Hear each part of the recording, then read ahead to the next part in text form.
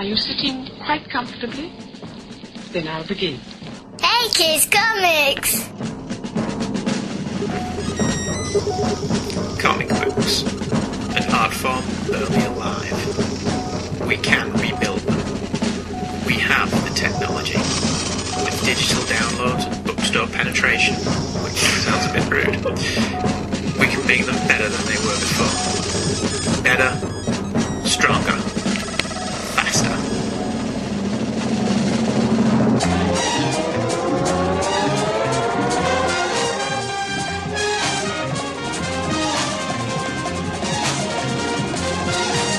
Hey Kids Comics!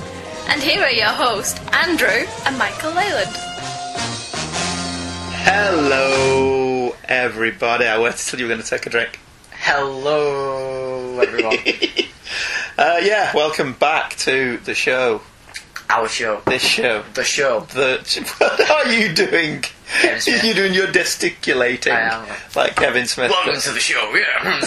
Ming Chen! No, Ming Chen's not here.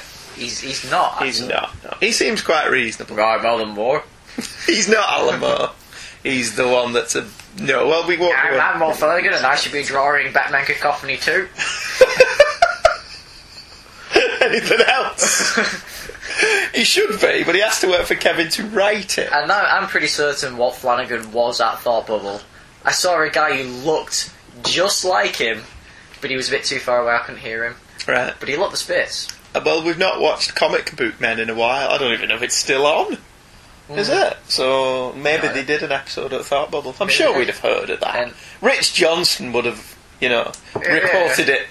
Should we do an email or three? Okay. I say an email or three because we only have three. Yes, So that works out very well. We had 4 last week. Did we have 4 last week? I think, yeah. I'll take your word for And that. we're going to have 2 next week. I don't The week remember after last that, week. there'll be 1. See, the only thing wrong with this is when we record this, the last episode that I heard was the one that's just gone up because I beta test it a couple of days before to make sure that you've not said anything that in the intervening 2 weeks has become topical. Which has happened on a couple of occasions. There's a couple of occasions where you've said something that was very, very funny, but in the 2 weeks before it went up, I kind of thought, actually, maybe I should cut that out, given what happened. Yeah, okay. I mean, you just made Ireland a gag. Yeah. You didn't know, but, And there was Thingo, when Cubert died, Right. you had your, I don't like Cubert's art. And I actually thought, I'll cut that out given that he died yesterday. I quite like Cubert's As the episode went up. Actually, with that one, I made a director's cut of it.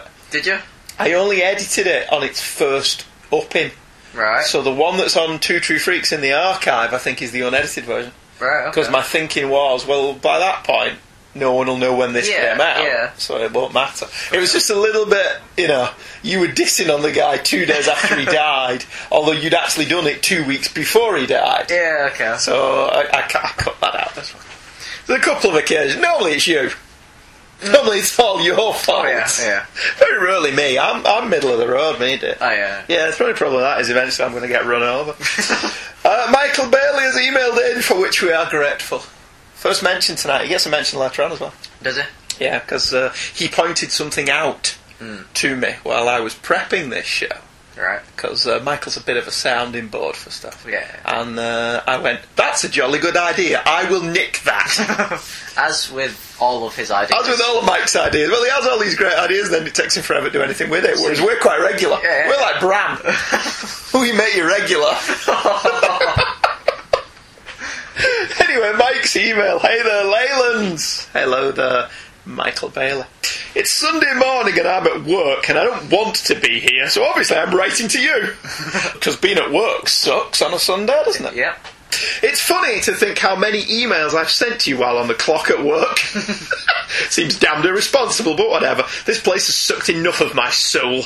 It can stand me taking a few minutes to write to my favourite show. Oh, well, we appreciate that we're his favourite show. We do. And we appreciate that we're alleviating your boredom at work. Yeah. Because by and large, that's what podcasts do for me as well. Michael continues, your past 2 episodes on Marvel/DC, or DC/Marvel, as I would normally say it, crossovers were fantastic. Thanks, Mike. Andy has really changed my mind on these things having to be explained. Some sort of dimensional imbalance has occurred to get Marvel Hero and DC Hero together. In the end, Andy's right, it just doesn't matter. The point is to get the characters together to tell a hopefully fun and engaging story. The original crossovers from the 70s and 80s never bothered with that filth. Just get Superman and Spider-Man or Batman and the Hulk together and have at it. And unless the point of the story is to show how the two universes operate differently, which you will probably be getting to with JLA Avengers, then why waste precious real estate over explaining it to me? Actually, we did mention that in JLA Avengers, didn't we? Did we? We did mention that it was one of the few times where I didn't mind that they actually had to explain... Because that was the point of the story. So it was like, alright, okay, I don't mind that. That's fine. When I was 6 years old, my father said to me... Wait for Andy to say, get out. No, before that, he said, son, stocks may rise and fall, utilities and transportation systems may collapse. People are no damn good, but they want to see Superman and the Hulk fight, and they won't give a crap how those two heroes are actually meeting. Remember, my father said, don't bother explaining how the two universes meet and get on with it. I actually thought he said land. That's just me. What are they wearing in Addis Ababa? It's like a burnoose. Oh, are we going to Addis Ababa, Mr. Luthor? Oh, this land. Oh, this land. Oh, I was trying to not bleep this one. I remember when Superman vs. The Incredible Hulk came out, mainly because I was very excited that such a comic was happening. I didn't care about the artist, which doesn't mean I don't like Steve Rude's work, but he wasn't the draw. Roger Stern was. My favourite Superman writer tackling two of my favourite characters. The strongest memory I have of the story, as I have not read it since it came out, is that I liked how Stern managed to weave together the Man of Steel era Superman with the first 6 issues era of the Hulk. It worked for me. The art was fine, but it was the writing that got me. Your coverage made me want to read it again, but for some reason I can't find it, which vexes me. I like they use vexes. I think we should bring that into popular usage again, sure. Vex. I'm very fond of Vex. I finally decided to check eBay to get a new copy and was shocked, I tell you, to discover that the damn thing goes for nearly $20. Thankfully, a friend sent me to a link with a lot of books that were cheap, so I didn't have to spend that much on one comic. I'm curious as to why it commands such a price. Maybe because it's almost 20 years old. I think we're about to see certain 90s books raise in value as they hit the 20-year mark. The Judge Dredd Batman thing sounded fun. I like the ventriloquist quite a bit, so I will dig that up one day. For whatever reason, I never read the Spider-Man Batman crossovers. I remember seeing them on the shelves, but nothing about them screamed, spend $6 on me! They sounded like fun, so if I spot them on the cheap, I'll pick them up. I liked seeing Bagley draw the DC heroes when he had his short and, from all accounts, unhappy stint with DC, so I'm interested in that book on an artistic level, if nothing else. I liked his Superman, Batman, Wonder Woman, etc., and his work on the Justice League of America was really good. It was fun to see him draw some of the more obscure characters in the DC pantheon. To me, he will always be one of the definitive Spider-Man artists, but it's nice to see him go beyond those characters. Even though I haven't read the stories, I would agree that Graham Nolan would have been a better choice for the Joker story, as I always liked his visual take on the character. I recently picked up and read Joker Devil's Advocate, and his work in that, as well as Dixon's writing, was amazing. To be fair, I like his work with Ra's al Ghul very well, but it would have been fun to see Nolan draw Carnage. One final thought I had while listening was why they didn't tap Tom Lyle to draw one of these. He seems like a logical choice, as he worked on both characters at one point or another. I know that his style isn't to everyone's taste, and to be fair, I much preferred his work on the Will Patton Starman series or the Comet, which he did with Mark Waid, but it would have been neat to see him draw a story featuring the Dark Knight and the Wall Crawler. That's all for now. Time to start earning my keep.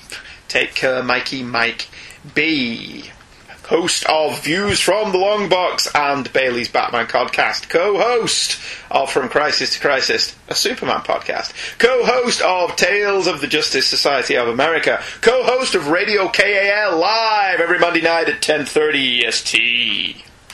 Like that. I like it when they plug their own stuff in their emails.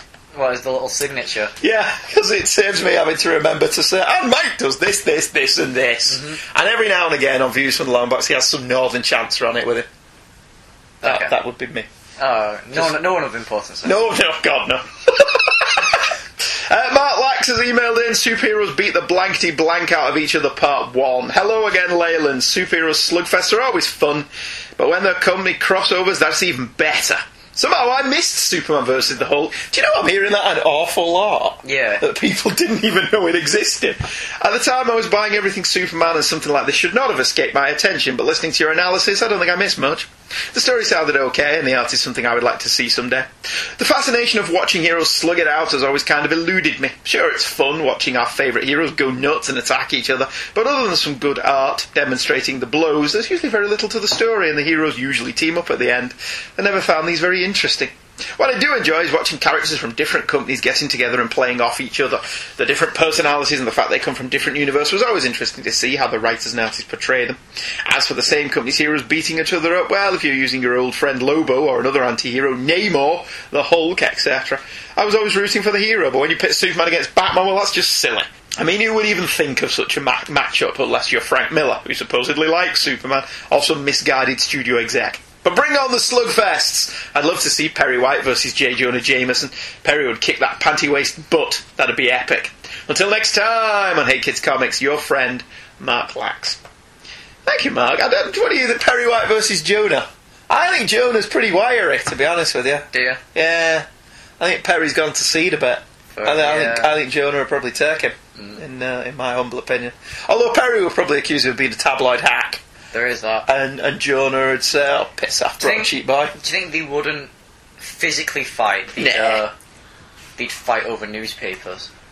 No, I think they'd have a spelling bee. I think the pair of them would just get into a contest of who could spell them up the longest words. Because Lois Lane'd suck at that. I think Captain Britain would have to judge it. Captain Britain would... Why would he judge it? Spell colour.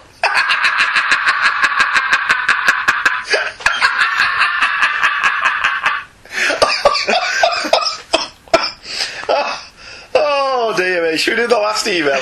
Okay. Hello Chris Franklin, for it is he who has joined us. JL Avengers, Crisis on Secret War Worlds. Oh, I wish I'd thought of that. That could be an episode title. And it might be an upcoming miniseries. It could very well be, that's very true. Hello Leyland. Man, you guys make me want to hop in my car, race home and dig out JLA Avengers right now. But since that would probably get me fired, I'll resist the urge. What is it with people listening and writing at work? Maybe work just sucks so much that we're the last port of call. Work sucks so much we'd rather listen to you two. Yeah. Well, I don't know how to take that. Good. I suppose so. Yeah. Work is so bad that even listening to you two is better than work. Yeah. I can't add much that you didn't already gush about, other than to say this series is the final word on crossovers, both intercompany and intra-company. And as such, the whole concept should have been retired afterwards. It's just that damn good. Busiek manages to top every sequel to Crisis on Infinite Earths as we prepare for another in Convergence and weave the histories of the universes together without losing sight of the characters' voices. Perez, well, you have the greatest living superhero artist at the top of his game here, so words aren't enough. A few quick notes. Aquaman was in his Mystic Waterhand phase here, post-Hook.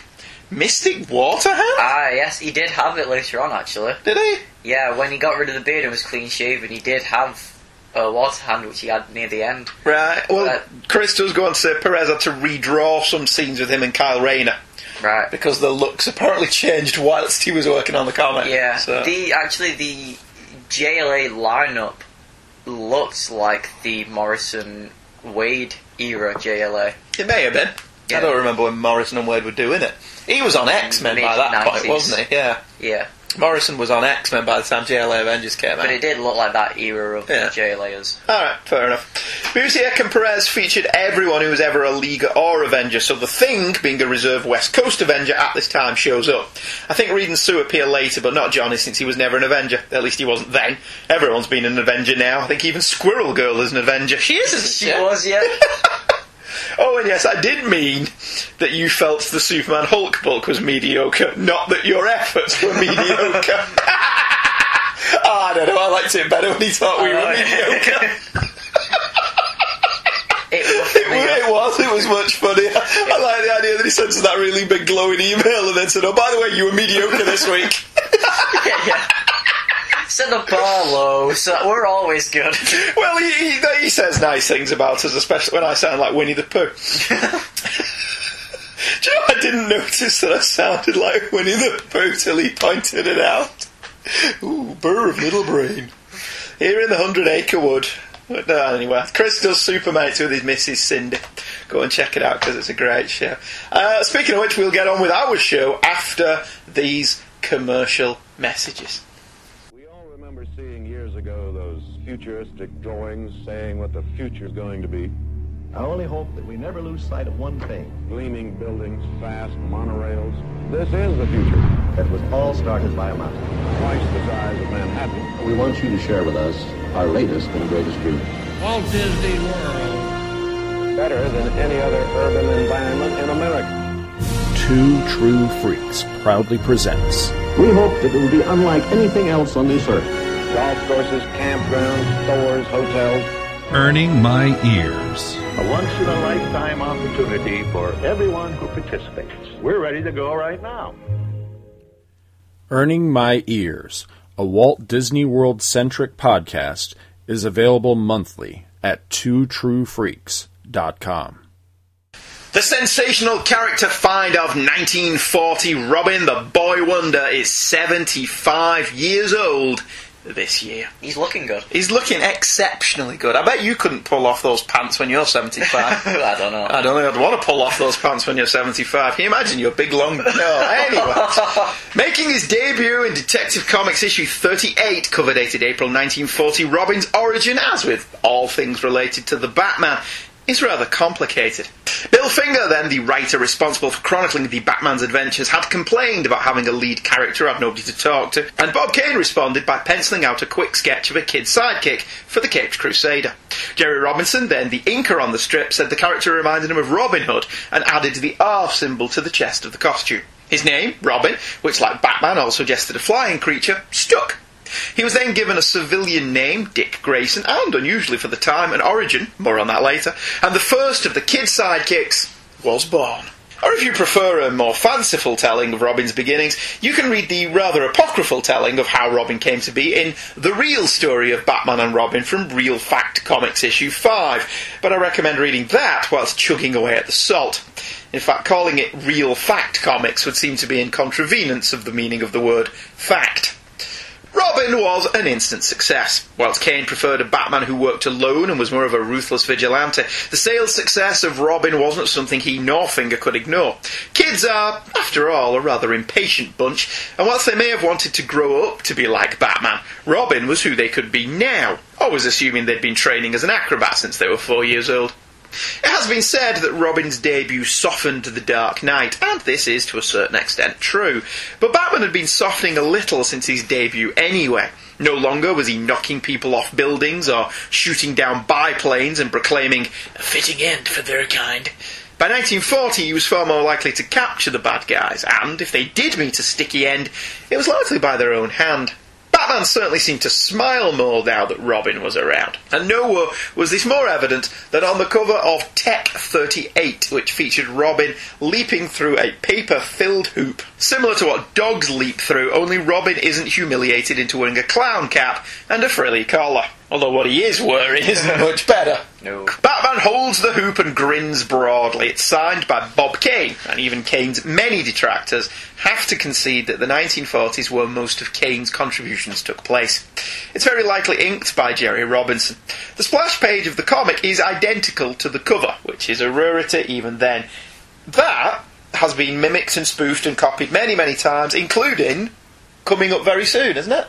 Isn't there an issue of Batman and Robin coming up that's spoofing that very cover with Damien? No. Are you sure? Are you sure it's not a variant? Because we are celebrating Robin's 75th. I'm sure on the solicitations for Convergence this month, right. That's one of the covers. In that case, Convergence probably, yeah. Yeah, because Convergence is happening. But personally, when it comes to Convergence, Chip Kids covers are kicking butt. I don't think I've seen them. I think I kind of looked at... I mean, we're off topic now. Yeah. But I think we kind of looked at Convergence, thought, oh, right, okay, that's a thing. It's an interesting thing. Yeah, and like you said earlier on, it doesn't affect the wider universe like Secret Wars does. But my reaction to Secret Wars was, oh, right, that's a thing. Yeah. So... But no, Chip Kids variant covers for that are worth a look, actually. Right, I'll have a look to see what they're like. Speaking, what do you think of that cover, though? I don't want to say anything. Go on, say something. There's a contingent of people that'll be quite happy you dunking on Bob Kane. I don't like it. Do you not like Bob Kane's art generally? Oh no, I've nothing against Bob Kane. It's just the cover. Right. What do you not like? I know we're in the era of silly covers, but well, it's symbolic of the fact that Robin is a circus acrobat. I guess, but why? Who are they posing for? Alfred for the family scrapbook? Alfred is taking. That's exactly right. That is now a photo in the cave. And in that case, then, yeah, I quite like it. I mean, if you're going to look at it logically, then, yeah, having Batman hold one of those hoops with paper and having Robin leap through it isn't very logical. Especially seeing as the art makes it look like Robin's leaping through a wormhole. Yeah. And Batman just carries around a portable wormhole. In fact, I bet Grant Morrison Batman has a portable wormhole in his utility belt. Of course, yeah. And that's where he's getting Robin from. He's pulling him from an alternative dimension. Yeah. That's my thinking. They've just appeared from the Alpha Quadrant or whatever. Gamma Quadrant or something. Delta Quadrant. Yeah, it's more Beta Quadrant. Symbolic. Yes. Than I think it's fine. It does the job. It's been much mocked. Oh yeah. Homage, not mocked. Yeah. The sensational character find of 1940. What did he find him? Under a rock or something. Yeah. Hey, look in that tree. Yeah. It's a little boy. I'm a Robin. I'm eating some worms. Simply titled Robin the Boy Wonder, Detective Comics issue 38, is quite remarkable as, even with the slight toning down of the Batman, this is still a dark and gritty story, aided immeasurably by Kane and Robinson's quite crude yet incredibly evocative artwork. The story is also remarkable in that Dick Grayson gets an origin that it's explained and all tied up in the space of one short story, something that Batman wouldn't get until 1948. It's remarkably economical in its storytelling. Comics were back then. But what's truly interesting about Tech 38 is how little Robin's origin would change over the many years. Halley's Circus, the Protection Racket, Boss Zuko, the death of the Graysons, just to prove a point, Dick's training and swearing of the oath are all elements that would be retold with little alteration in many of the comics retellings of this story over the years. The training and adoption of Dick Grayson is glossed over in but a few panels, and Dick is quickly undercover as a paperboy and off-locating the house of Boss Zuko, killer of his parents. The Batman then launches a campaign of terror against the crime lord, destroying his gambling dens, smashing his slot machines, and preventing his strong-arm tactics against the many people he's collecting protection money from. The action culminates on the Canyon building, and whilst Batman may not kill people anymore, Robin certainly knocks a few of Zuko's goons from their perches. This Batman, however, chooses to gather evidence to convict Zuko rather than engaging in vigilante justice, and Robin will now be a permanent fixture of the strip. What was your opinion of Detective Comics 38, Michael? I liked it. I thought it was good. Regardless of its silly bits.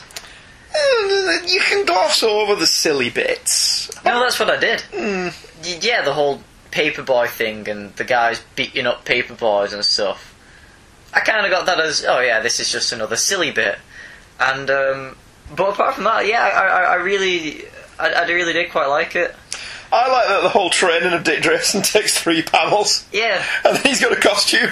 There's none of this dicking around over, well, where did the costume come from? Yeah. What's his name now? He's Robin now, deal with it. Yeah. And move on. He wouldn't need much training though, really, to be honest. No, well, that's something we'll come to when we get to the next comic, but, yeah, they just get on with it, don't they? We've decided to introduce a sidekick, here we go. I also found it funny how Robin just... Because at the end, that was pretty tense, that with the fight on the girders. Yeah. But the fact that Robin just kicks people off the edge and kills them... He does, doesn't he? I thought this was just me. But there are, three instances at the end of this strip here of Robin knocking people off the girders. Yeah, because you can see how high they are with the other buildings. And that's what I was going to say. And they're not just like 4 or 5 feet off the floor. No. They're quite high up here. I mean, the first guy, he hurls the, what's his name at him? The bowler. Like David and Goliath, doesn't he? And he knocks him off. Yeah. He's dead. Yeah. He's not coming back from that. And then he swings over and knocks 2 more of them off. Because when you get up here, there's only the one. The guy in the purple pinstripe suit has gone. Yeah. So there's 2 deaths. Yeah. on Robin's shoulders. And then the guy in the blue suit. And then the guy in the blue suit. Now, to be fair here, in this particular instance, this one you can argue is self-defence. Right, okay. Robin's hanging off the girder by his fingernails. Yeah. And this guy's standing on his fingers. Yeah. And Robin basically manages to gain purchase, flip himself underneath the girder and kicks the guy in the arse. Yeah. And the guy falls off. Mm-hmm. So I would give that one self-defence. Okay. The guy's still dead. Whether it's self-defence or not. Batman's always fighting in self-defence. But where the hell was Batman for these 2 pages? You think Batman's just like, let's see what the boy's got, should we? It will depend on which Batman, yeah? So Batman just shows up right at the last instant, and only because Fat Boss Zuko has got a gun levelled on Robin. Yeah. So you get the distinct impression Batman was like, let's see what the boy can do. So you've just let him kill all those people. Yeah. I also love that last panel, the last few panels of God. You want to go back to normal life now? Or are you going to see? He's like, oh no, I want to stay. Of course, you reckless little squirt. I ought to whale you for jumping those men alone. Why didn't you wait for me? Oh, there you go. Batman wasn't there yet. Why didn't you wait for me? Oh, well, because you were watching. Because I wanted you to spank me, Bruce. That's what he wanted. Okay. You know. No, there's none of that filth going on. It's a really fun, yet still quite dark little story, isn't it? Yeah. It's very of its time. It is always interesting to look at Golden Age Batman and see how quickly he got toned down compared to what he was like in the early days.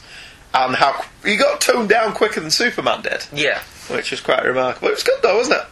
It was a terse, tight little tale.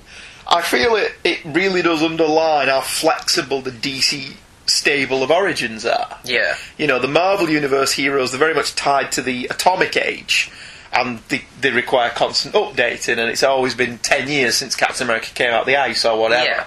See, stuff like that when you think about it and you go, alright, so Cap only thawed out now in 2005?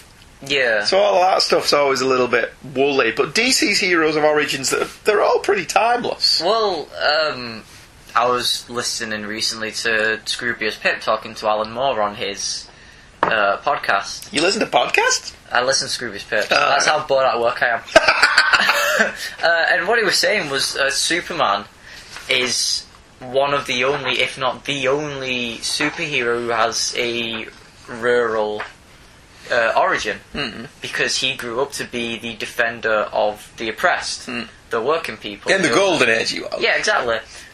So that's always been his origin, because Superman... Well, Superman's a working class hero. Yeah, exactly. So his origin never changed, because he still stands for what he's always stood for. Yeah.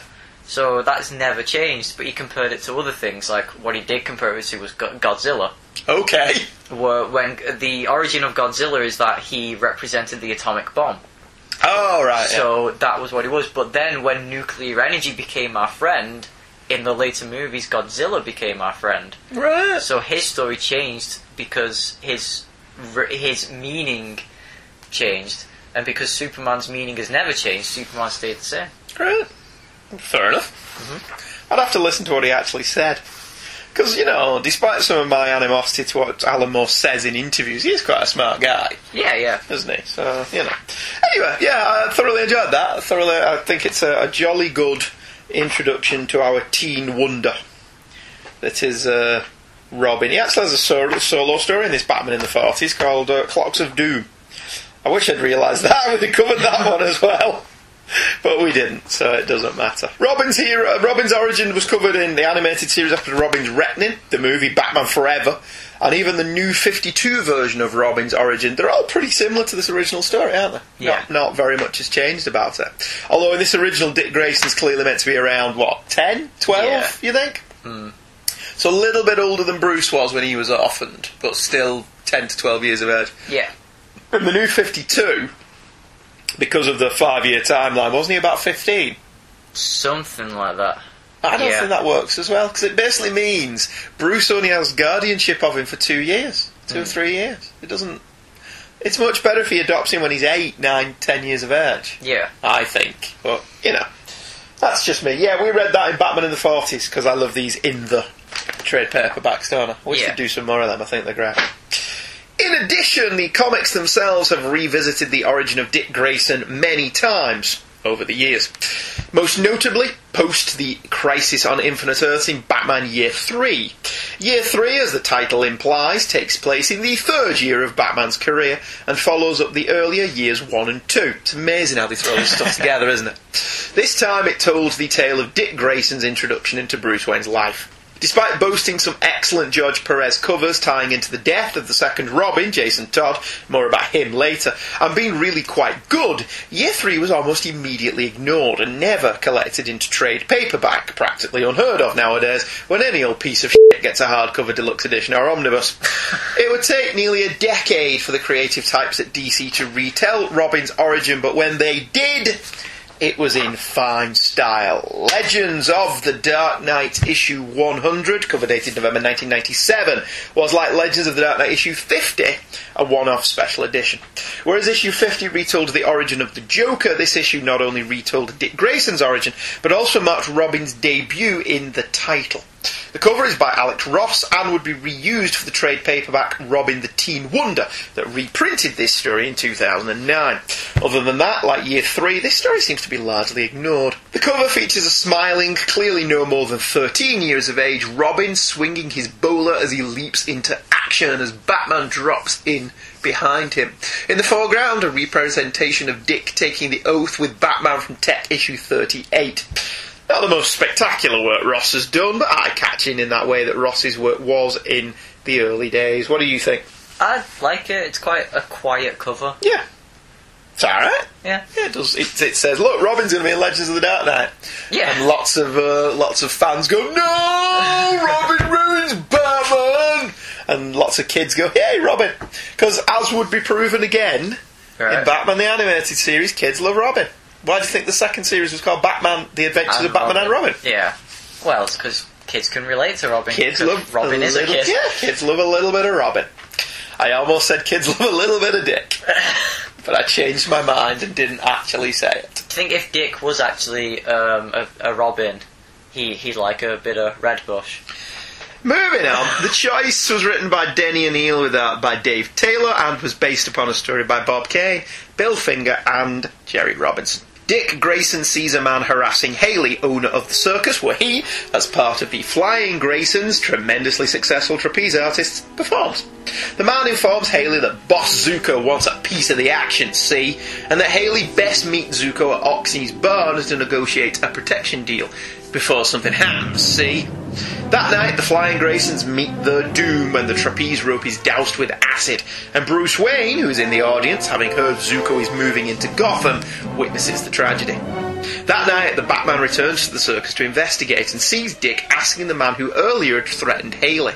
The man is about to kill another Grayson when the Batman intervenes and takes Dick for some medical attention. With Alfred looking after Dick, the Batman follows the trail back to Zuko, discovering corruption in the police force that has allowed the only suspect, the man who harassed Haley, to die. But before the Batman can get to Zuko, Dick has beaten him to the punch. The Batman is impressed by the kid's chutzpah, but not his lack of planning, and after taking down Zuko and proving his drug smuggling operation as well as his protection racket, Bruce talks to Dick. Zuko died in the ambulance of a heart attack, but Bruce was impressed that Dick didn't want Zuko to die, instead preferring justice. He offers Dick a job, a partnership, a gig Dick gratefully accepts.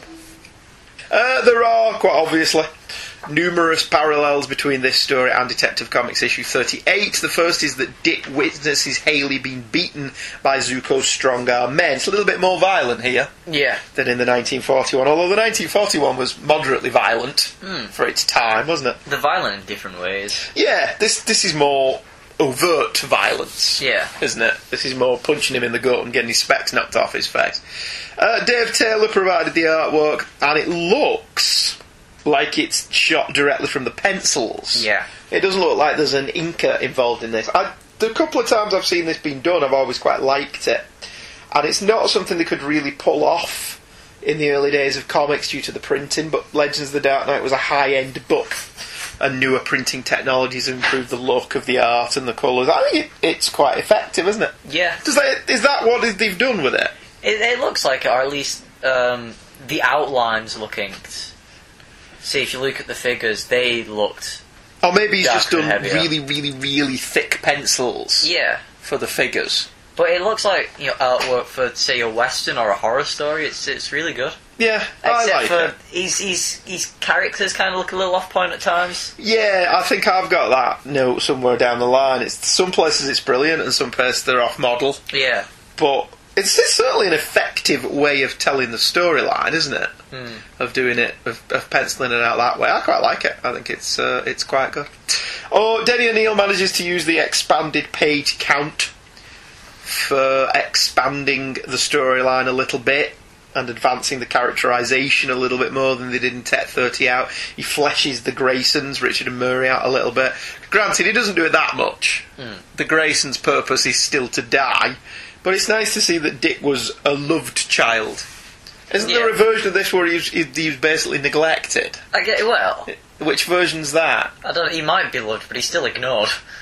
Well, they've got to go to work. I guess, yeah. Just because they work in the circus, they've still, got to go and earn the money, I suppose. O'Neill has a very good reason for Bruce being at the circus on his own. Yeah. Which I thought was quite good.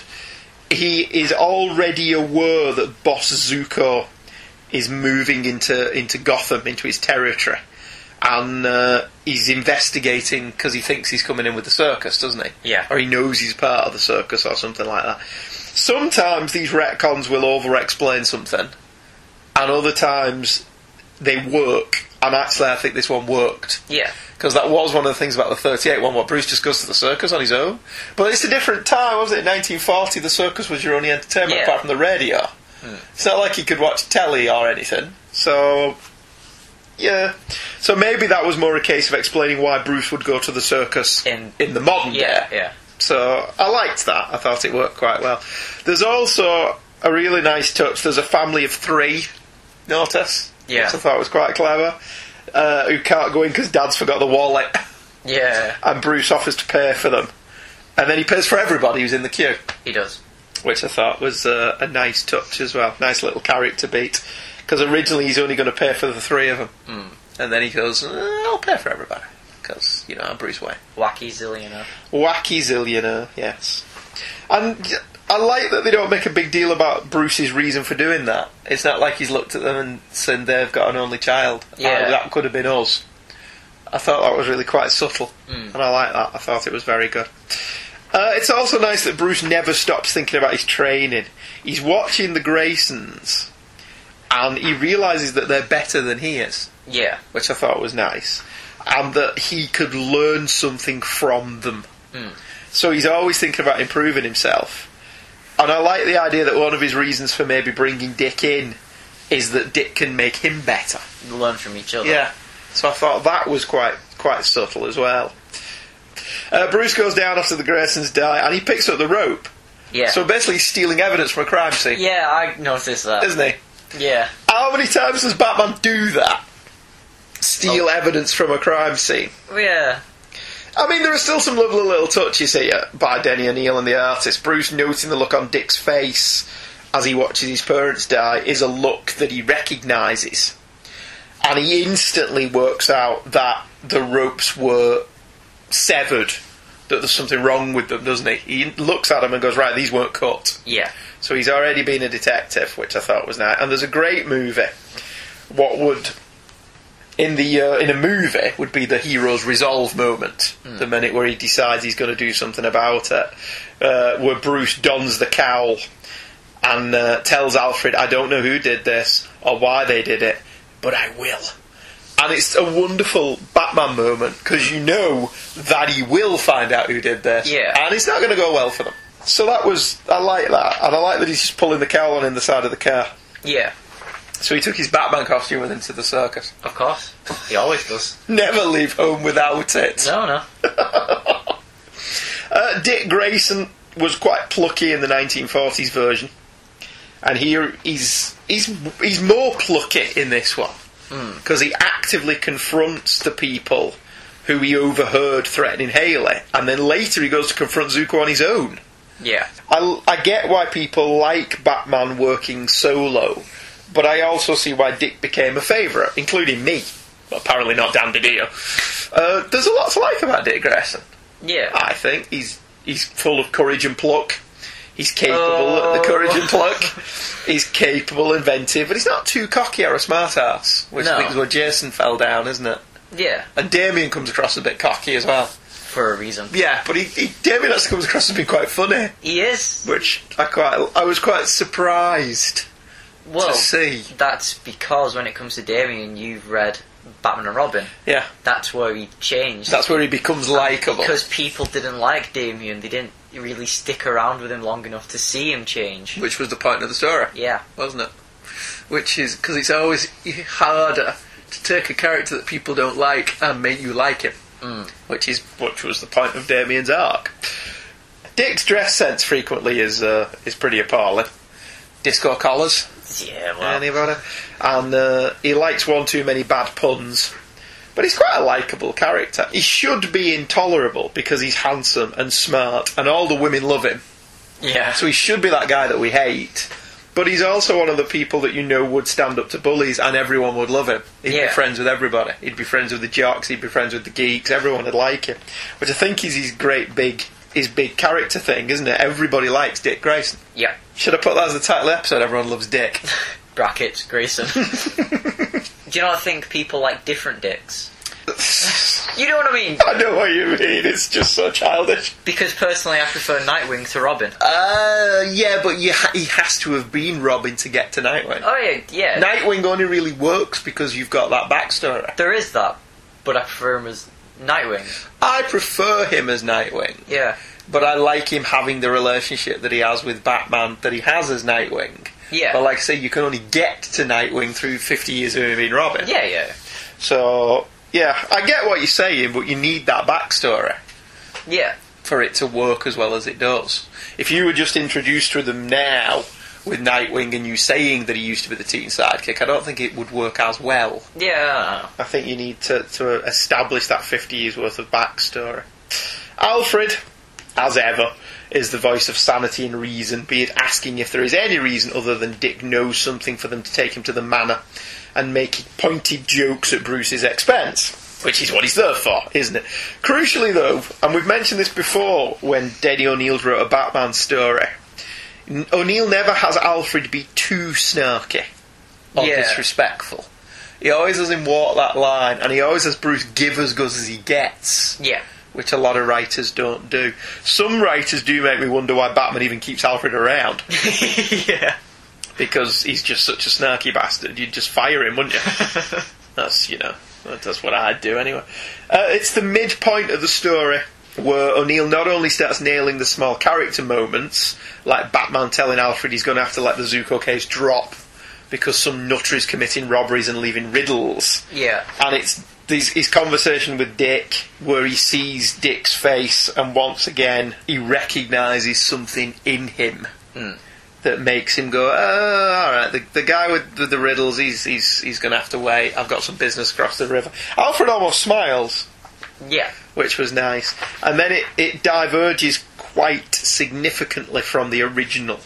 There's more of Batman tracking down Zuko and piecing together the evidence and working it all out, proving that Zuko's involved with this. Yeah. Whereas in the original, Dick Grayson just finds out where he lives and then Batman goes, alright, okay, let's start kicking some ass. Yeah. Batman actually does some detective work in this one, doesn't he? And it's pretty much, it's a late development here that Dick knows Bruce is Batman. Whereas in the original he knows pretty much from page 4, doesn't he? Yeah. So they changed that ever so slightly. Zuko also dies of a heart attack. Which in the original, he doesn't die, does he? He gets taken away. Which was the one where Batman gives Dick the opportunity to either kill him... Isn't that the animated series episode? Because doesn't he give him an axe? Which is a pretty badass way to... I can't remember. I've not watched Robin's retting it for a while, but I remember thinking the episode's really good. It might be the animated one, to be honest. Alright, I'll get to Robin's retting because we're rewatching some of them. I do like the animated series. Never get bored of watching that. The ending is odd.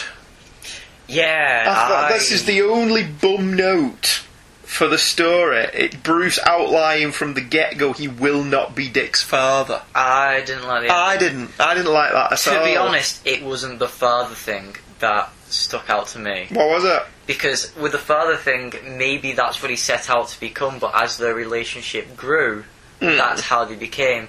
What stuck out for me was Bruce saying, right, if you're gonna be my partner, then here's your costume already prepared, and here's your name, and this is what you're gonna do, and this is all what I've set out, and this is who you are because I say so. Whereas, originally you didn't get any of that. He's just Robin. No, at least originally you still get the impression that Dick chose that for himself. Yeah. Whereas Batman's got it all marked out for him. Yeah. Right. Okay. See, my thing is just I prefer that. I don't know. I prefer it that eventually Bruce adopts him. And you know, I think that makes the relationship better. Well, I think that's why it didn't bother me about the "I will not be your father" thing, because I kind of, with a hindsight thing, I think I kind of liked it because to me it was, this is who we're going to be, but it wasn't who they did become to be. Well, Alfred has that line at the end: teacher, mentor, partner, but never a father. Of course, Master Bruce. Yeah. Of course. So he's like, yeah, all right. We know what's going on. I do, yeah, alright, you can read it that way, and it works that way. I did like that there was a little parallel here with what happened with Jason, before Jason got killed. Dick doesn't want Zuko to die. Yeah. Dick doesn't want vengeance. Dick wants him to go to jail for what he did. Yeah. And Bruce is kind of like, alright kid, you've got something going on. There's no suffering if he just died in the ambulance. Yeah, whereas with Jason lets somebody die, and it's ambiguous whether he fell or whether Jason pushed him. Yeah. And then at that point, Batman's like, I don't think this kid's got it. So I kind of like that, because this was after that. Yeah. So I like that you can piece those two together if you want to. Jason was much more eye for an eye. Dick was all about justice. Yeah. Which is why Dick was a better partner. For Batman, anyway. Up until the rather rushed ending, and it is rushed. Yeah. That last page is a bit rushed. This was quite an entertaining retelling of Robin Day One. O'Neill peppers his script with neat character moments, some touching scenes, rather than the more modern-day propensity for Easter eggs and snark.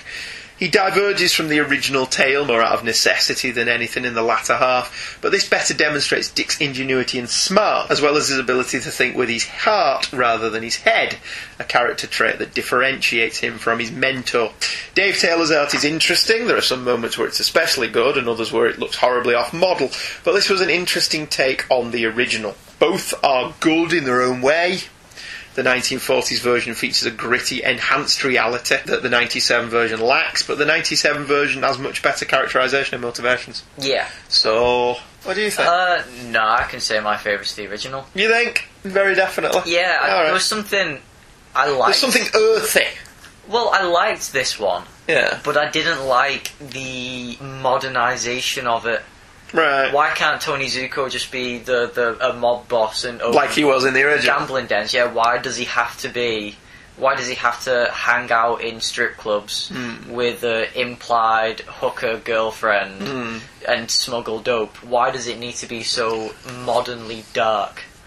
Yeah. What's wrong with him just running a protection racket? Yeah. Well, it's, I think that was in The Godfather, wasn't it? That there was one who was like, "I'm not touching drugs," and he eventually gets taken out.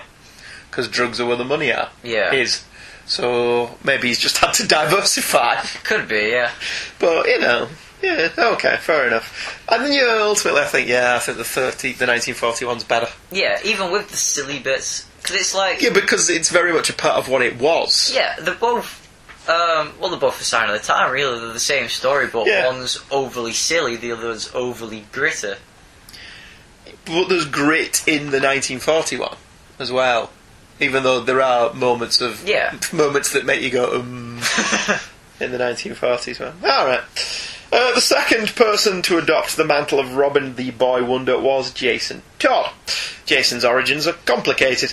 After being created to be a Dick Grayson clone, something writer Jerry Conway says he was instructed to do by DC, he first appeared in Batman issue 357. Dick Grayson caused the death of his parents in Detective Comics issue 526, and Todd became Robin for the first time in Batman issue 366. This year is his not too impressive 32nd birthday. After the Crisis, Todd's origin was revamped in Batman issue 408, and his history was rewritten to make him less a Dick clone and more an unlikable brat. He was killed by reader vote in Batman issue 428. We kind of wanted these shows to be about Dick Grayson, but as there is a Jason Todd story in this issue of Legends of the Dark Knight, we thought we may as well at least mention him. Yeah. So here we go. A Great Day for Everyone was by James Robinson and Lee Weeks, and is a neat little tale featuring Bruce musing about the day Jason took on the mantle of Robin as he searches for his dead body amidst the rubble. What a downer of an ending.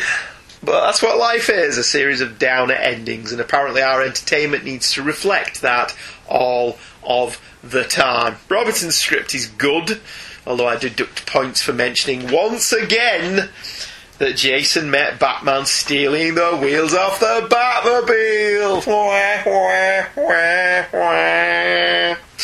Lee Weeks' art's great. Weeks is a much underrated artist, and his work is very pleasing. Here, what did you think of this one, Michael? I really, really liked it. Did you? Yeah. Because it had me... liking Jason Todd? No, it had me doubting myself, and it proved me wrong as I was reading it. Why?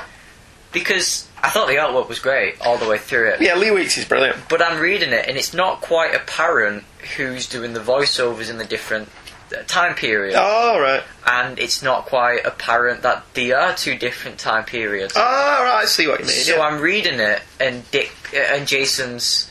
well, it doesn't matter either way, it's the same person. But Jason's on his way to the Batcave, and he's very excited, and he's going to be Robin, this is the day. And Batman is in his jet, and he's like, oh, this is just a distraction for me, taking me away from where I'm going. He's like, oh, right, okay, so a different writer, Batman's going to be a bit of a dick to his new Robin. Right. And then he shows up, and he's like, oh, this is your new costume, and you're going to be Robin now. And, like, after reading what I've just read, I'm like, oh, Batman, you're just lying to your new partner, you're being, And then that last page happens, and... yeah, you think that the page where you get the credits is the end of the story, don't you? Yeah. And then you turn the page and there's 2 more pages. Yeah, and it was then I was like, I was wrong.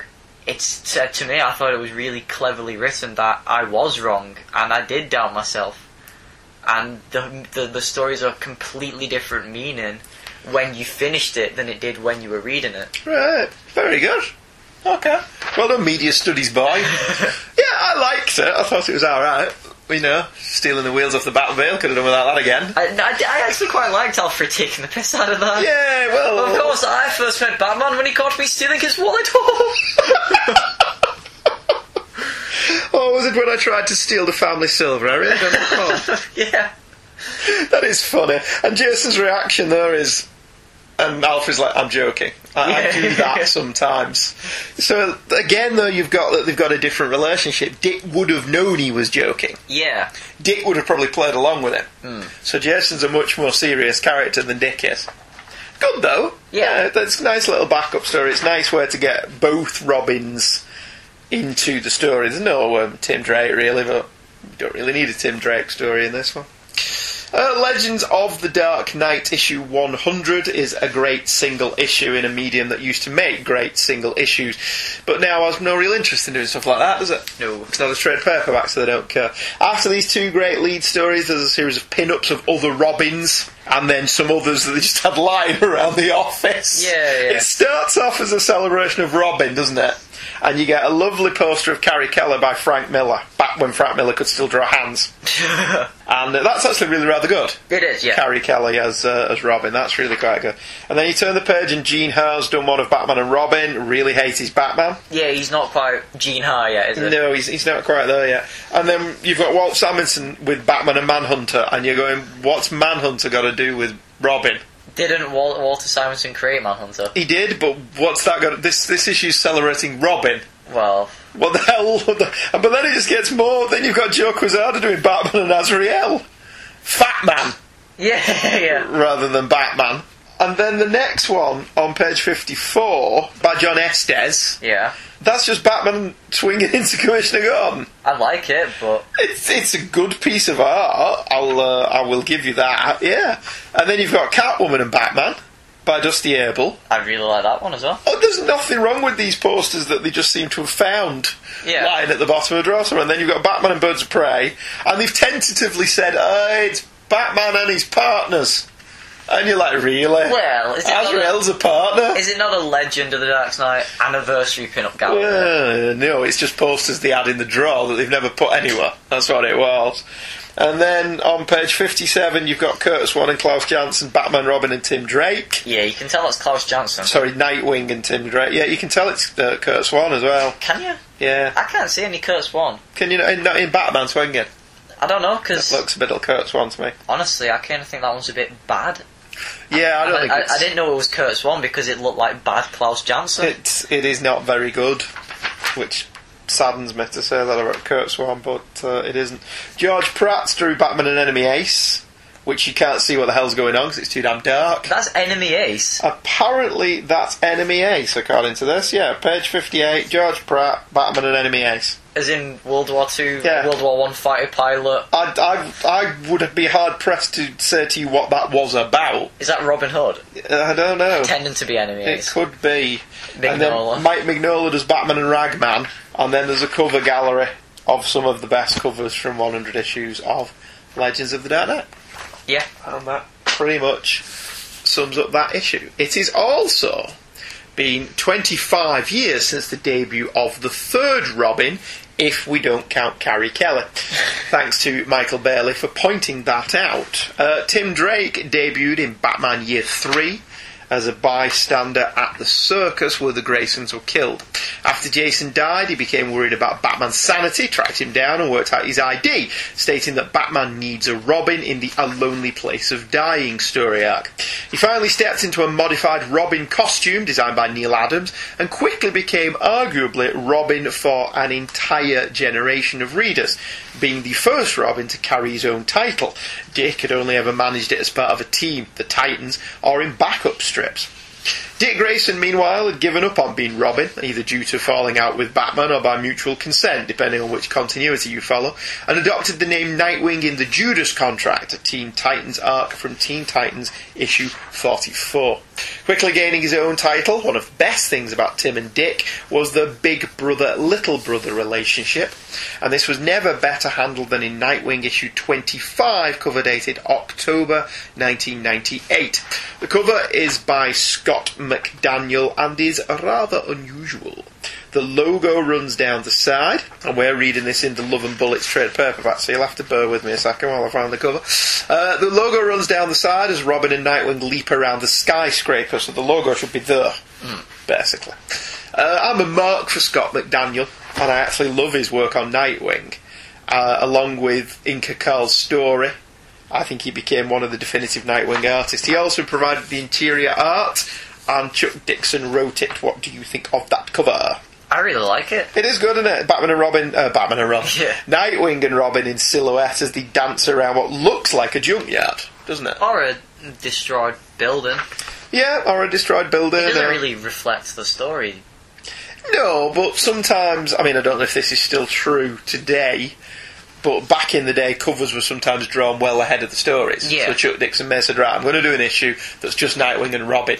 Oh, yeah, I think it's still the same Is it? thing. And Scott McDaniel said, right, I'll bang out a cover for that then. Yeah. I mean, you'll often see, like, signatures that are dated months way before. Right. So, you know, maybe that's all it was. The Boys is the title of the story, I think. Yeah, it is, isn't it?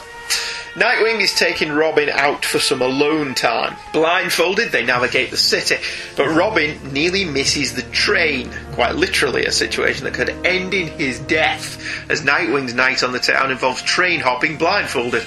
Nightwing is pretty sure-footed until Robin mentions his girlfriend is pregnant. It's not his, and she doesn't know the secret, which eases Nightwing's mind a little bit. He tells Robin he should maybe avoid so complex a situation, even as Robin points out that Nightwing is the king of the complex relationship. Despite the many and varied Grayson conquests, the only one Nightwing will admit to being in error is the Huntress, one Robin knew nothing about. Nightwing goes silent on the subject of Barbara Gordon as they discuss life, the Batman and everything. They do not realise, however, that, like an old western, hoods are robbing the freight train. They almost get a drop on the younger dynamic duo, but Nightwing twigs just before his cranium makes contact with a crowbar.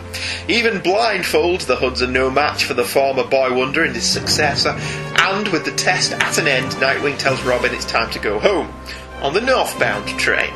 Nightwing plays a mean trick on Robin, smiling as he asks if Robin compensated for the different speeds of the Teen Wonder nearly stumbles and falls as they leap onto the adjoining train. Nightwing merely grins, pointing out that he was much younger than Robin when he first did this, and Robin gets his own back by asking about Barbara. The end. Considering not a lot happened in this comic, that was quite a long synopsis, wasn't it? I love the opening. Both of them blindfold, so the actual first page is just black. Yeah. You think Scott McDaniel got paid for that page? Do they get paid by the page? They get page rates. Right. That's what they get. So if John Byrne got paid for the issue of Alpha Flight that was just all white, right, Scott McDaniel better have got paid for that. Because the inker did all the work. Yeah, all the colourists. All the colourists, the colourists just went splat with some ink. And the job was done. Good opening, though. You then get a proper splash page of Nightwing and Robin leaping on top of a moving train, and you've got that wonderful Ditko-esque Spider-Man thing that McDaniel used to do all the time, of duplicates of them on the page showing the movement. Yeah. And I do like that Nightwing is a little bit more graceful than Robin. Yeah. And comes to a stop quicker. Yeah, and so, on the next panel, Robin actually falls on his ass. Yeah.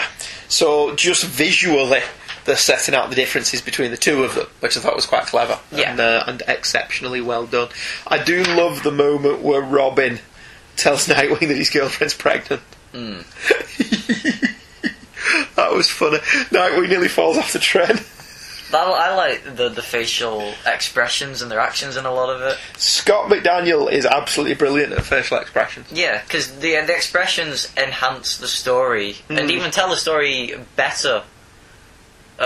With the dialogue as well. Yeah. Like the faces and actions make it that much better. Yeah, well, it's page 90 of the trade. Nightwing's very calm and smiling and Robin's very worried. Yeah. And then when they're doing the Tai Chi stuff, Robin's wobbling all over the place. Yeah. And Nightwing's just the king of cool. Until Robin dumps the news on him. Until Robin dumps the news on him, which made me smile.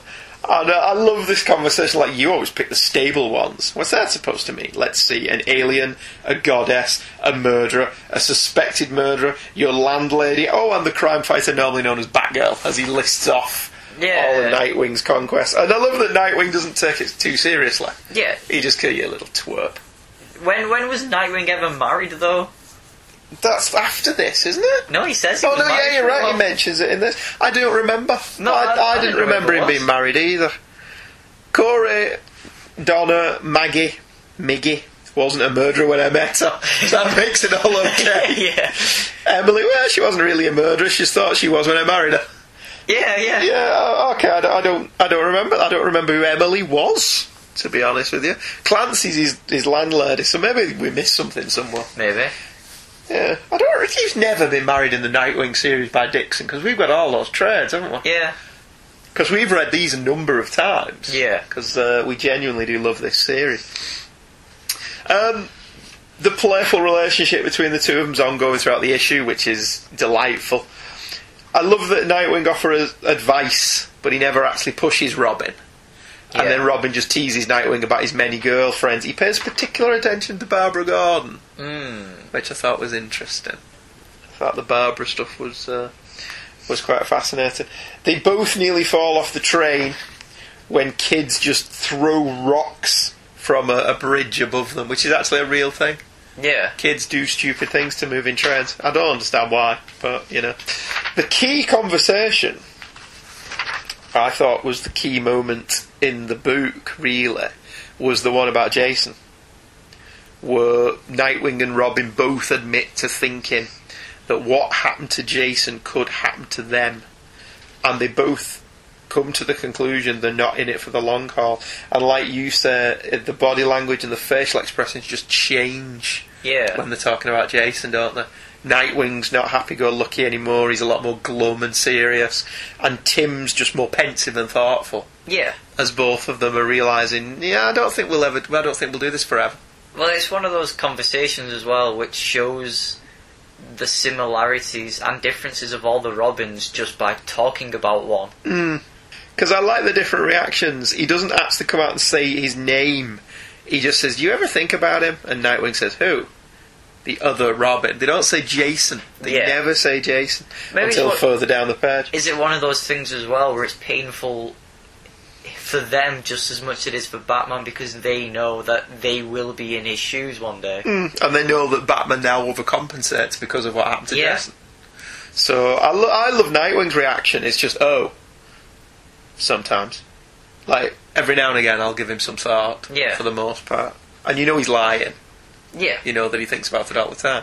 Whereas Tim's honest. Well, that's also the relationship between Dick and Bruce.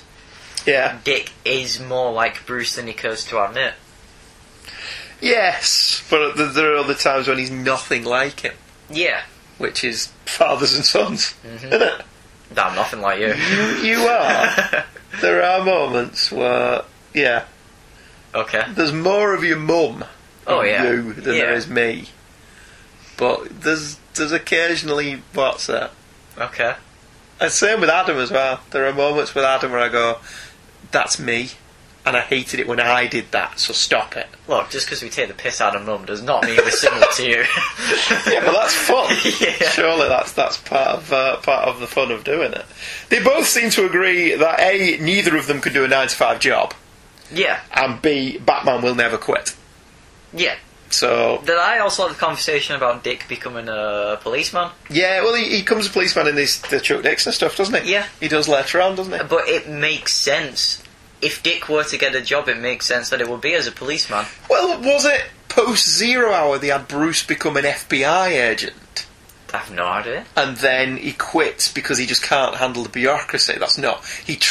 Before he becomes Batman, he tries to do it through proper channels, and he becomes an FBI agent. Right. And I think that's post-Zero Hour. Right. And it's never been mentioned again. Yeah. So it's kind of one of those 0 hour things that was swiftly forgotten about. Sounds interesting. Yeah, because you come to the thing that, Bruce Wayne trained to be an FBI agent. Yeah. Surely that would come up in the tabloids.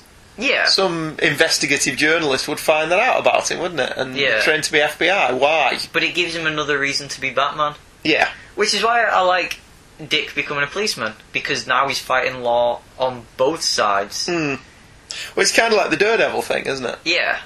Justice being blind enough. Only, he's putting criminals in he's putting criminals in jail during the day and taking them out of jail. Getting them off. Yeah. Depending on what he's doing, yeah. I love... The ending is really good as well, where Robin starts needling Nightwing about Barbara. And he says he'll tell Batman about Dick and the Huntress if he doesn't tell him all about Barbara, which is cute. It's a nice, cute little moment. There's also a moment as well where Nightwing cheats and lifts the blindfold up just to make sure that the guys that they've been fighting aren't dead. Because Tim's they fell off the train, they're going to be dead. And Nightwing's, no, they fell in the water, they're fine. Yeah. Don't worry about it, everything's good. An excellent little character study, wrapped up in the kind of action that Dixon was so very, very good at. It's slightly lacking in credibility that Nightwing is so good at this, blindfolded, but hey, he was trained by Batman. Yeah. So I buy it. Dixon was great at melding character and action. I doubt he could write a boring Talking Heads issue if he tried. And it saddens me that he seems to be on the outs with DC at the moment, for whatever reason. McDaniel's art is kinetic and exciting, almost perfect superhero art. And this team on this book, at this time, redefined Dick Grayson and made him every bit as cool as his mentor. I love the McDaniel Dixon run on Nightwing, I really do. I think it's a phenomenal run. I really like reading what of it I've read, because I've not read all of it. Well, we've got it all, I know, but because... Well, I kept reading the same trades over and over as I grew up. Why? Why did you never just read them all then? Because I wanted to read them all, but I guess I just lost interest. Because I read them a lot when I was younger. Yeah, you were forever taking these first 3 or 4 upstairs and reading them. And what it was I would lose interest around then and think, right, I'm going to start again, and this time I will read them all. But I would keep losing interest at around the same point, so I just read the first few over and over. Did you lose interest after Scott McDaniel left? I have no idea. Because I think after the 4th trade it becomes Greg Land. Because I can remember the big muscly guy Blockbuster. Yeah, I remember him. Isn't he the one who's got his head on backwards? He's the guy who crushes your skull. Yeah. Oh, yeah. Yeah. That is Blockbuster. Yes. Yeah. And, no, it's Soames is the policeman who's got his head on backwards, isn't it? Yeah. Yeah. Good stuff. Yeah. All great stuff, that. I love Dixon and McDaniel's run on Nightwing. I really liked that issue, though. I think, like, some of the two of the best relationships in comics is Dick and Tim. When they're written properly. Dick and Bruce. And actually, the third one I would go for is Dick and Damian. Yeah, but that was all division of one writer as well. It was, but... Until now. Yeah. When they brought Damian back. Yeah, let's forget about that. You're not too happy about that, are you? It's a sales stunt. Yeah, well, this isn't everything. There is that. But yeah, I do think that Dick Grayson is one of the best relationship characters in comics. He is, because he's just so good with everybody, isn't he? He is. He gets on with everybody, which is what's great about it. Good issue, that, isn't it? Yeah. Because when I picked it, you earlier on said, have you just picked issues that's just talking? Because I read this next one this morning as I was eating my breakfast. Yeah, you read them out of order, didn't you? And I only read it because I thought, well, I'm going to go into college in a bit, and I want to eat my breakfast, so I'll read the digital one. Yeah. So this hasn't been reprinted. Has it not? Nope. Right, so I read this, and it's a talking issue. And then I read that one, which is a talking issue. Yeah, but there's action in it. And then, I read the two origin stories, so I'm like reading the two parallels. Well, I wanted you to read the origin stories parallel, because that's what we wanted to talk about. Anyway, the next issue, Dick's relationship with Barbara Gordon, is a complicated one. Why do you have to get so complicated? You're like 15! I have to confess my knowledge is based primarily on what Chuck Dixon did with them rather than other writers or even pre-Crisis. It was touched upon quite a bit in Batman Family, although Barbara kind of kept Dick at arm's length due to the age difference. In Batman Family issue 10, she gave her age as being 25, whereas Dick's was given, rather vaguely, as still being a teenager. This was in late 1976, and Dick, as befits comic book time, would remain a teen until at least New Teen Titans 15, 1984, where Donna Troy, who is the same age as Dick, was said to be 19. Interestingly, the readership of the time didn't like Barbara and Dick being an item, if the internet is to be believed, so, grain of salt. There seemed to be people that preferred the idea of Batman and Bruce. There seemed to be people who preferred the idea of Barbara and Bruce being a couple. Which, I don't know. I could kind of see it in the earlier days where Dick was still supposed to be 15. I guess, but considering Barbara kind of turned out to be more Bruce's daughter.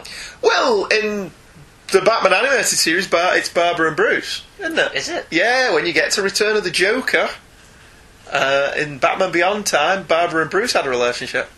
It was Barbara and Bruce who had the relationship, not Barbara and Dick. See, to me, it's always been Bruce is the father and everyone else is his kids, his children. Yeah, but in the originally post-Crisis, like I say, Barbara was 25, Dick was only 17 or 18. Right. Which is, it's only 5 or 6 years, doesn't really matter too much. But Bruce will have only been like 29 at that point. Right. So, yeah, and you could understand Barbara being attracted to the older, more experienced Bruce Wayne. It's always made sense to me that that's the reason why they couldn't be together, because they've always been an on-off couple. They've always tried, but it's never worked. So I kind of just figured that as they are spiritual siblings. Right. Okay, alright, fair enough. Chuck Dixon ran with the idea of Barbara and Dick, though, in the Nightwing title, aided no doubt by Barbara's apparent de-aging after the Crisis on Infinite Earths. Certainly by the time of Nightwing's solo series, they seem to both be in their early 20s. I have no problem with Barbara being 5 years older than Dick, do you? No. I always thought Dick was older. Yeah, so some people get bent out of shape about it, but it's not something that's ever really bothered me. Anyway, Dixon would establish via his retcon series Batgirl Year 1 that Dick fancied Barbara from the get-go, and Barbara kept him at arm's length, presumably as she established as being in her late teens, whilst Dick is 15 or so, which reduces the age gap by a good 7 years. Yeah. So thanks, Crisis. By the time we get to the Nightwing series, this means both are in their early 20s. One of the best issues concerning Barbara and Dick's relationship was Birds of Prey issue 8, which, as I said, doesn't seem to have been reprinted anywhere. The cover by Greg Land and Brian Stelfreeze has Dick and Barbara on a trapeze, Babs with her legs tied together, as this was post The Killing Joke, where she was shot by the Joker. It does the job, doesn't it? I really like it. It's a nice piece of art. I'm quite intrigued by the idea that she's swinging around in a Batgirl costume with no mask on. Yeah. Along with Nightwing. Yeah. I hope Commissioner Gordon will walk in. Or does he know that she was Batgirl at this point? I don't know. Because I think he does figure it out eventually, doesn't he? What, now that it doesn't matter? It doesn't matter at all now. Oh, yeah. But I honestly could not have told you that was Greg Land. No. Is this the same Greg Land as Marvel Porn Stars of Superhero Greg Land? It is the same Greg Land. He's a very different artist, though, isn't he? Yeah. Yeah, it is worth noting.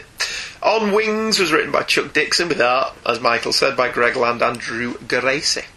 In Bloodhaven, current home for the former Boy Wonder, now known as Nightwing, Barbara Gordon has made her way for a non-date with Dick Grayson, said former Boy Wonder. And what better for a non-date than a trip to Haley's Circus, currently on a stopover in Bloodhaven. It's all fun and games until a clown shows up, but Barbara enjoys needling Dick. She's over the past in the same way that he must be, to be sat having fun under the same big top where his parents were killed. Dick listens but asks what does she miss most about being in the chair. She replies that it's the moments when you leap from the ledge, jump line in hand. The moment, the split second before the line goes taut and you swing. The moment when you feel like you are on wings. Being the owner of Haley's Circus hath its privileges, and Dick arranges to take Barbara up on the trapeze. At first hesitant, Barbara greatly enjoys it, although she has a moment when she needs to take a leap to feel the angel's wings and let herself be caught by Dick. The two fall into an embrace in the big top. Dick wants it to become something more, but Barbara says no. Computer says no. Offbeat. And a very unusual issue for Dixon, long on romance and actually short on action. Which made you probably think, well, they're talking! That said, there's a lot of good character beats in this issue, and it is, once again, a character piece rather than a standard superhero comic book. There are no villains, no action scenes, nothing to signify this being a Batman-type book. Whether Birds of Prey had a predominantly female readership, I don't know, but men tend to need explosions and car chases, mixed in with the car moments to make them more palatable to us. This is still a pivotal issue in the Barbara Gordon-Dick Grayson relationship, and for a while commanded a high price on the back issue market. It's unusual that an issue like this would attract a high price, because it's just a romance story, but, you know, it's not somebody's death or something like that. Kind of makes me a little bit happy. Old romantic still thinks, look, the romance issue still has a lot of value attached to it. Greg Land, his art's okay, isn't it? Yeah. Has a bit of a Stuart Immonen vibe. I got, God, I can't remember his name. Who was doing Nightwing when the New 52 started? Oh, God. I know who you mean. Yeah. I can't remember. Yeah, but him. Because I got quite a vibe from that, which I found funny, because it was both Nightwing. Yes. Yeah, you're absolutely right. It wasn't Greg Land, was it? No. Right. He worked on Grounded. Right. Yes, I know who you mean. I can see his faces in my head, because Superman did have a resemblance to Dick Grayson. Yeah, it'll come back to us when we're not thinking about it.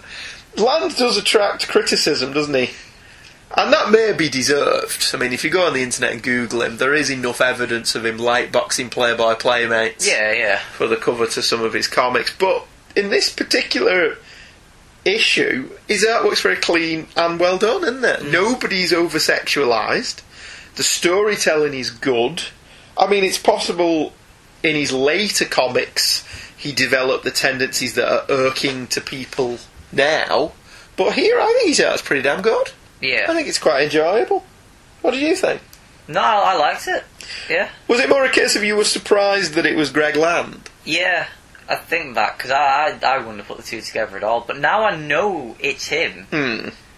You can see it, can't you? Yeah, I can. There are traces of what he will become, but he's still completely different. I wonder how much of this he lightboxed.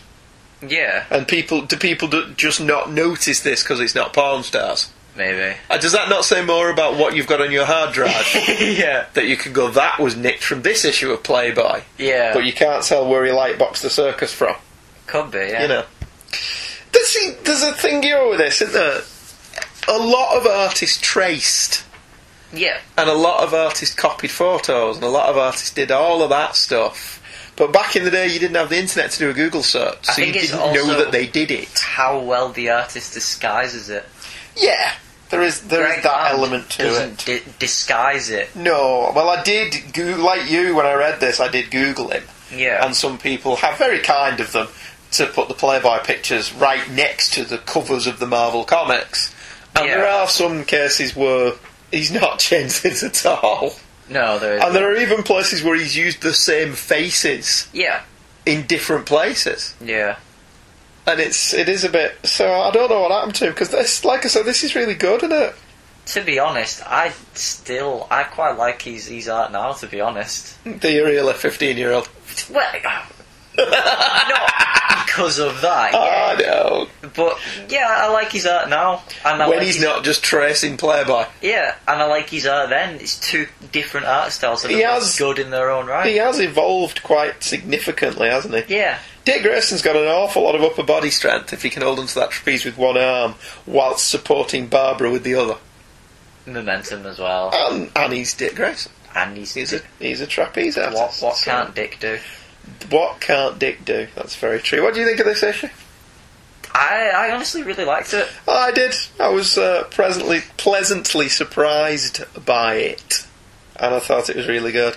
What did you get from the implication on page 21? I had to read it a few times, to be honest.